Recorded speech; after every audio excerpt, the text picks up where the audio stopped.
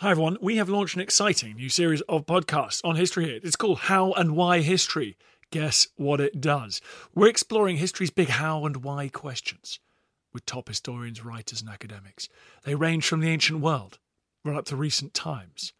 This is a one-stop overview of history's most important names and the big, world-changing events. To mark the anniversary this week of the German invasion of the Soviet Union in 1941, take a listen to this new How and Why episode about Operation Barbarossa. If you like it, please go and search for How and Why History wherever you get your podcasts and subscribe and rate us and all that junk. There's a new episode every Tuesday and Friday, and you'll find fascinating ones already there about Attila the Hun, the Battle of Waterloo, the Renaissance, Pearl Harbor, and coming this Friday, the Romans and the Mediterranean. If you're really keen on How and Why History, there's more than 20 episodes over at History Hit TV. That's the new digital history channel. Go and check it out. In the meantime, let's relive those momentous events when Hitler invaded the Soviet Union 79 years ago. Hitler's attack in Russia came just when many commentators were saying there would be no German offensive this summer. The issue is still in the balance, the aim of the attack still in doubt. One thing, however, is clear. The German attack is a two-pronged assault in the direction of Kursk with the object of cutting the Volga line or of outflanking Moscow, or both. It's clear, too, that Hitler has massed his tanks and planes and men and thrown into this sudden onslaught just about the heaviest weight of material and manpower of any battle on the Eastern Front. And they're concentrated in two small sectors, intent on smashing through at any cost. Tanks have been sent forward 100 at a time, dwarfing in numbers even the tank clashes of the Western Desert. On 22nd of June 1941, the Axis powers launched Operation Barbarossa, the invasion of the Soviet Union. Over the course of the operation, the largest invasion force in the history of warfare marched into the Western Soviet Union, opening up the Eastern Front. But why did Hitler invade Russia? How did the invasion unfold? And how did Operation Barbarossa influence the course of the Second World War? In this edition of How and Why History, Charlie Mills puts the big questions about this escalation in World War II to Dr. Mario Draper from the University of Kent. This is How and Why History. Mario, thanks for joining us. Absolute pleasure. What was the historic relationship like between Russia and Germany? Well, I'm not going to go too far back in history, but I will go back as far as the mid-18th century, just to give us a starting point. And this is a relationship that oscillates from one extreme to the other, sometimes in the same war, right? So Prussia, which later becomes Germany, and Russia can often find themselves on the same side or on opposite sides in various conflicts from the mid-18th century all the way through to the Second World War. So during the 7 Years' War, for instance, which was 1756 to 1763, they are absolute mortal enemies, to the point where Berlin is invaded by an Austrian and a Russian force, and seemingly Frederick the Great's Prussia is on its knees, right? It's about to collapse. And then there's a change of monarch in Russia. Suddenly the Prussophile Peter III comes to the throne, signs a peace treaty, and they're all friends again, and absolutely fine, no problems at all. Similarly, the Napoleonic Wars, various times they're in the same coalition, at other times they're against each other. So there's a large Prussian contingent that joins Napoleon in the Grand Armée in the invasion of Russia in 1812. So again, the same wars, the same periods, they're finding each other on either the same side or the opposite side. Going into the late 19th century, they were part of the Dreikaiserbund, the League of the Three Emperors, until the late 1880s, when this was dissolved, which allowed Russia to fall into the sphere of influence of France and then also Britain in Triple Entente, which then later sees them on opposite sides during the First World War, until obviously the Russian Revolution takes the Russians out of the First World War and a peace treaty is signed at Brest-Litovsk in March of 1918. So a fractious relationship, to say the least, historically. How much did this relationship start to change then in the lead up to the Second World War? Well, this is a period of rapidly changing ideologies, of radicalisation, of dictators emerging left, right and centre. So, it's not just that you've got Stalin establishing himself in the Soviet Union or Hitler in Germany. You've also got Mussolini in Italy and later Franco in Spain. And these ideologies, they're all in many ways cut from the same cloth, but also radically different at the same time as well. So it's easy to say that all the dictators quite naturally would have got along. But if you think about it, Stalin's Bolshevism is far to the left of Hitler's National Socialism. So in many ways, they're not natural bedfellows. But much like the history of the last 250 years preceding this, they find themselves either friends or foes at different times, depending on what the situation is. So, for instance, they're friends during the period of German rearmament, because the Treaty of Versailles has prevented the German army from building things like tanks, from having its own air force, and what the Germans find in the Russians are a suitable host. They send soldiers over across the border to be trained up with these new weapons in secret, right, to give them some kind of base knowledge for development, for experience.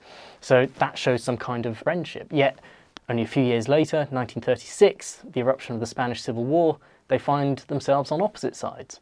So Hitler, very importantly for the nationalists, for the far right in Spain under General Franco, provides them with transports to get the army across from North Africa to Spain, supplies them with equipment and manpower in the famous Condor Legion.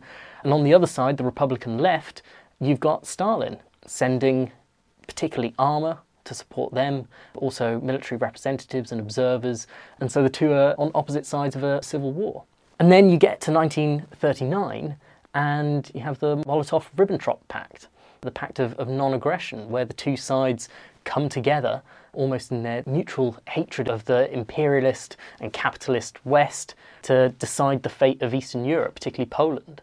And they declare spheres of influence and make sure that the other can't ally themselves to an enemy of each other, so just keeping themselves at arm's length, but on the same side. And this results then very quickly after the invasion of Poland by the Germans in September of 1939 in the Russians invading as well from the other side, nominally to liberate natural Russians, bring them into their sphere of influence, but later, as it transpires, this has been pre-arranged partition of Poland to keep both sides happy with each other for the time being. So the relationship actually mirrors what it had been in the last 250 years, at times friends, at times enemies. What did Hitler think of Stalin and vice versa? Difficult to say, really. The two men, as far as we can tell, never actually met. So there's no record of their direct personal interactions. So what we can go off is their reactions to one another's policies or things that they do, and this largely mirrors diplomacy. So at times when they're looking to mutually benefit, they're very nice to one another publicly in what they say about each other. But at times when there's a little bit more friction, it's not uncommon for particularly Hitler, becomes obvious later in the war, to descend into one of those towering rages of his. So, for example, when Stalin decides to occupy Bukovina in the summer of 1940, Hitler goes absolutely berserk at this because it's starting to threaten German oil reserves in Romania. Right? So this is a direct provocation, a direct threat. And at that point, clearly Hitler's opinion of Stalin is not very good. You can see this vice versa as well. So it really does reflect the diplomacy and the state of diplomacy during the period. So why did Germany wish to invade the Soviet Union? For a number of reasons. This comes about as a result of the strategic situation in the summer of 1940, out of practical reasons as well as political ones. So from a practical perspective, the Soviet Union was the natural next target. So once they'd got rid of the threat posed by the British and French armies in the West in 1940, the next big beast is the one in the East. It's ideologically also the most obvious target because, as I've mentioned previously, National Socialism and Bolshevism aren't natural bedfellows. So if you look at the rhetoric of a lot of senior German officers, they see the next big struggle as being in the East, being against Russia, because if they don't take care of the Soviet Union, then sooner or later the Soviet Union is going to try and take care of Germany. So partly because Europe has largely been cleared of enemies, barring the Soviet Union, practically speaking, they then turn their attention, partly also ideologically as well. And let's not forget also that in many ways this is a good time to launch an attack against the Soviet Union. So only a couple of days after Hitler hosts a celebration for the victory in the West, where he raises a whole load of his generals to field marshals and this very kind of self-congratulating way. 2 days later, he already suggests to them that Russia is the next target. And this is partly because the Soviet Union is seen as being militarily weak, or if not weak, at least not at the strength that it could achieve in the very near future. So they know that there is military reform happening, which is seeing the Red Army increase from what it had been 1.1 million men in 1937 to somewhere near 4.5 million men by 1940-41. So that they see that they're strengthening, so they don't want that to get too far into that process, because all of a sudden it's going to shift the balance of power between the two forces. And also they don't want the Soviet Union and the Red Army to recover from Stalin's purges.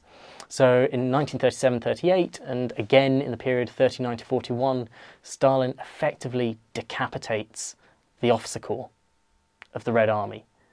In each of those phases, about 40,000 officers are quote-unquote repressed. And you can understand what that means in most cases. And it takes out 80% of the senior officers in the Red Army, really important people like Mikhail Tukhachevsky, who is a tank theorist, who has some fairly radical ideas about what to do with armour that might have proved very useful in the end. He's gotten rid of. So there's almost a command vacuum and a lack of experience in the Red Army, which is known about. So in order to capitalise on this, before the Red Army gets to its full strength post its reforms, before it can replace these officers, this seems like the time to strike. So practical reasons as well as political and ideological ones. How spontaneous was this decision, or was it more well prepared than that? Not very spontaneous, I think. If we look at when Hitler first suggests the idea to his staff, we're looking at the summer of 1940. We're looking before the Battle of Britain really gets going. Now, he doesn't fully commit to the idea until after Operation Sea Lion. The invasion of Britain is indefinitely postponed on the 17th of September 1940, but the General Staff, trying to regain some control over military strategy, because they felt that they'd lost a little bit of their position with the attack in the West, because a lot of that had come out of Hitler's own personal hunch that this was the right time to do it. A lot of the military didn't feel it was right, but it proved to be very successful. So Hitler had almost superseded them, right, as this supreme commander with this innate ability to make good strategic calls. It had meant, actually, that what the General Staff are trying to do in the summer of 1940 is preempt what Hitler wants to do. So even before Hitler mentions to them, actually, Russia's the next target, there are some in OKH, the General Staff, who are already planning for an attack in the east. So they already are sending divisions over eastwards. So from both Hitler's perspective and the General Staff's, this isn't a spontaneous thing. Right? This is something that is a long time in the planning. By the time they fully commit to it, like I say, in the autumn of 1940, it's too late to do anything that year. So the earliest they can project to invade is probably April of the following year, in 1941. That'll be the peak of German mobilisation. It'll be the earliest time weather-wise that they can get the operation off the ground. So they've got all this time through the autumn and the winter, even eventually the early spring of 1941, to plan this attack. So it doesn't actually get going until the summer itself. But the Soviet hasn't been taken by surprise. For weeks, to judge by their air raids in the neighborhood of Orel and elsewhere, they've been expecting a German push on the Kursk salient. They were ready, and the destruction of Hitler's men and machines in the first few days of the big battle has been enormous. Germans were wiped out in tens of thousands, tanks in hundreds, yet the figures in the Soviet communiques still mounted. Obviously, Russian losses must also have been great, but Russia's reply to the opening of the attack was powerful and prompt.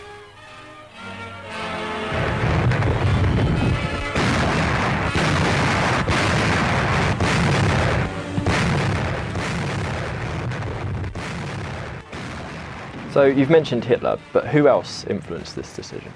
It is largely Hitler's decision, actually. The decision to invade the Soviet Union comes directly from the top. The General Staff, like I said, had been preempting this train of thought from Hitler and had made plans to pitch to him, partly to regain their status as drivers of military strategy and operations. So in terms of the actual decision, it's more Hitler than the military professionals themselves. What the military professionals do is then try and influence how this operation is going to come into being. Hitler has a couple of plans, a couple of ideas, which is basically a two-pronged attack using two army groups to go around the flanks and encircle the Red Army in a massive, what's called Kesselschlacht, cauldron battle, which had been the linchpin of German military thought and strategy basically since the days of Frederick the Great. Right? This isn't a new idea, to entrap your enemy by operating quickly and efficiently around the flanks and forcing them to fight surrounded or to give up. So this is Hitler's conception. What you then get is the General Staff who are less sure that this is going to fully work, that actually, having studied, military history as they do, and Napoleon's campaigns in 1812 and what they perceive the Russians as being capable of doing, they want to change this into a three-pronged attack. And rather than fully concentrate on destroying the Red Army itself, which is Hitler's main concern, they, like they did in France and Belgium in 1940, are about territory. Not in terms of gaining cities for cities' sake, but for penetrating deep into the enemy's rear areas to sow absolute chaos and discord and break down the command and control capabilities of the Red Army, because that will bring it to a standstill anyway. So that's what they want to do, and they feel that a three-pronged attack, one to the north, one to the centre, one to the south, that's the way to go. So you get someone like von Paulus, who famously is the field marshal that surrenders at Stalingrad in 43. He brings this plan to the table. So that's where the military professionals, the German General Staff, feeds in. But the actual decision to invade the Soviet Union itself comes from the top, comes from the Supreme Commander, Hitler. You've mentioned the tactics here, but where did the invasion begin and why was this point chosen? So the invasion begins in Poland, in the north, but simultaneously, or relatively simultaneously, along the entire front. So you've got these three army groups that are each pressing for their ultimate objective, or at least in terms of direction, north heading for Leningrad, centre heading towards Moscow, and the southern group heading towards Kiev and beyond into Crimea and things like that. So, huge swathes of territory to be covered. And the invasion starts with air raids, preparing the ground for the lightning German strike, the famous Panzer divisions to go off and do their thing. Go straight for the jugular, go quickly, go hard, and sow absolute chaos in the ranks of the Red Army, which is exactly what happens, because the Red Army is not prepared. It doesn't have the officers with experience enough to deal with this type of warfare. It also doesn't have officers who are brave enough in many ways to contradict Stalin's orders. And there's basically a policy of not surrendering ground, of no retreat, which sees huge pockets of Red Army personnel being entrapped by these fast-moving German formations, and they can't or won't do anything about it because they're afraid that if they do suggest retreat, that they're going to have a bullet in the back, because Stalin ordered not to do that. So you get these incredible pockets. Bialystok, 160,000 prisoners taken in the early weeks and months. At Minsk, 164,000 prisoners. Smolensk, 315,000 prisoners. And then the two big ones, Kiev, 665,000 Red Army prisoners. And at Vyazma, Bryansk, 660,000 prisoners. I mean, these are huge numbers of prisoners being taken, these pockets that are created by these rapid German advances into the Soviet Union. And this actually is part of the reason why it goes wrong, because you've again got competing strategic ideas. You've got Hitler on the one hand, who wants to defeat these pockets in detail, right, and therefore slow the advance, because you can't leave these big armies in the rear. You've got to deal with them. And then on the other hand, you've got, the military who are largely saying, no, we've got to keep going. We've got to keep on penetrating deep, because this is ultimately what's going to force the Soviet Union to crack. And this kind of back and forth in the decision-making process eventually leads to a delay on the advance towards Moscow in October, and all of a sudden this delay gives a tiny bit of breathing space to the Soviet Union. The Red Army is able to defend Moscow, to put in place measures that allows them to not only halt but then later counterattack the German forces as well. How did other nations, allied and otherwise, react to this invasion? I think in many ways they were not surprised.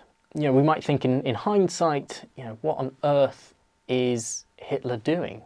Making the same mistake that Napoleon did in 1812, attacking. Actually, the invasion was launched on the 129th anniversary of the invasion of Russia, the very day. So, there's almost a symmetry there in history that people look back on in hindsight and go, well, this is crazy. But if you look at what the Wehrmacht had achieved in France and Belgium in 1940, where they had defeated, one of the strongest armies on the continent in the French army, it doesn't put up a great showing, but people don't realise that before the war starts. They think this is a very strong army, supported by the BEF, again, another very strong force, and they'd scythe through them like a hot knife through butter.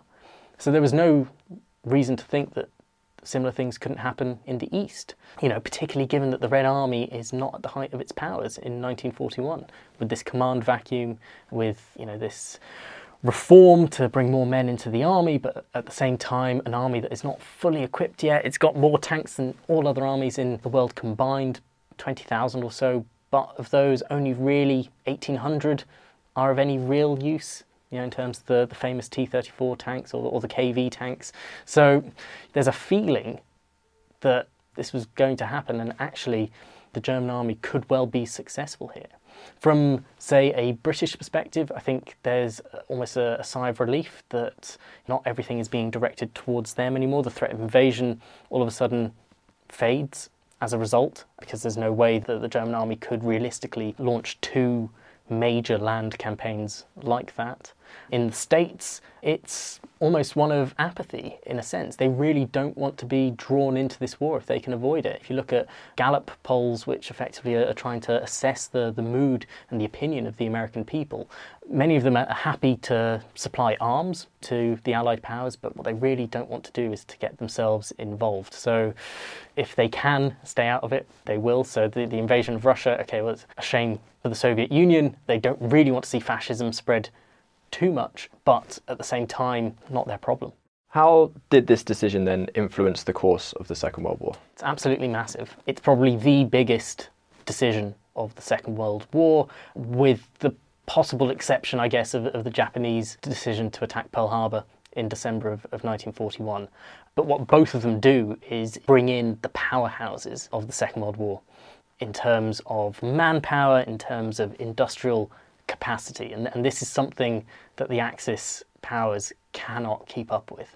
It bleeds them dry in many respects, because the war in the East sucks in so much manpower and material and effort that it really does weaken German capacity to wage war elsewhere. And although there are a number of successes early on in the campaign, once they're checked and halted and slightly pushed back, and particularly once you get past 1941 into 1942-43, all of a sudden you do see a shift in the nature of the fighting on the Eastern Front. So, firstly, it becomes a lot more dominated by things like armour, and particularly heavy armour, which the Soviet Union is in a much better place to produce on a mass scale than the German economy is. So this sees a kind of sea change in terms of how the war unfolds on the Eastern Front.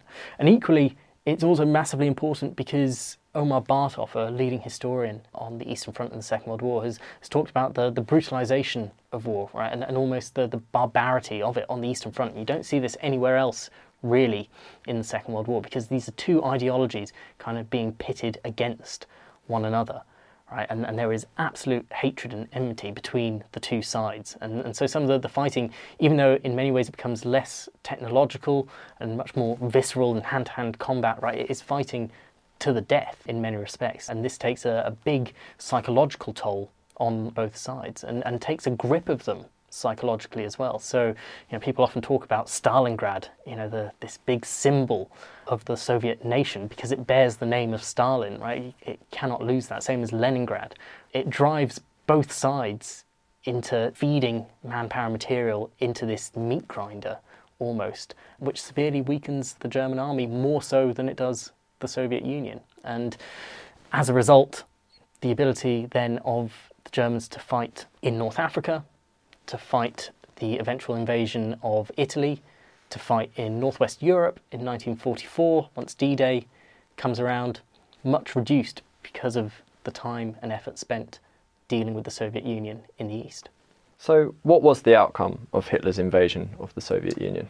Ultimately, defeat, and not just defeat in the east, but defeat in the entire war. Let's not forget, it's the Soviet Union that reaches Berlin first. It is a Red Army victory in many respects. Certainly the Allies, in the form of the British and the Americans and the Free Forces, play a big part in that, not just from 1943 and the invasion of Italy, or 1944 and the invasion of northwest Europe onwards, even before that, in terms of the strategic bombing campaigns, which effectively is like a second front, not to diminish their contribution in any way, but this is almost a Red Army victory proper. So after Kursk, you have Operation Bagration in 1944, which is a huge operation through Barbarossa, which pushes the German army out of Russia and back into its own territory. And the effects, materially and psychologically, are huge.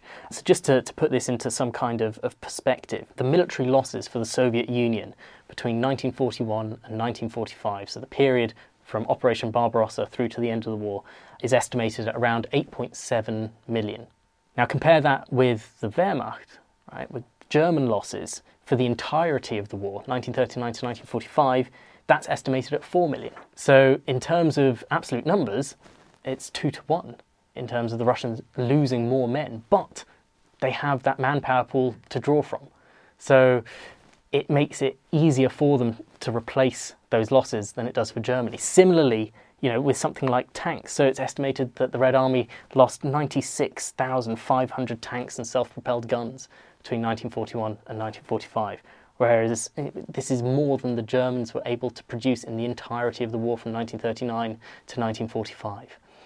So this decision to invade Russia puts so much strain on the German army, on the German economy, that one tank lost for the Russians is not a big deal. One tank lost for the Germans is a massive deal. The Red Army can soak up these losses much easier than Germans. So ultimately, this plays a massive role in the overall defeat of the German army. Mario, thank you for your time. Thank you.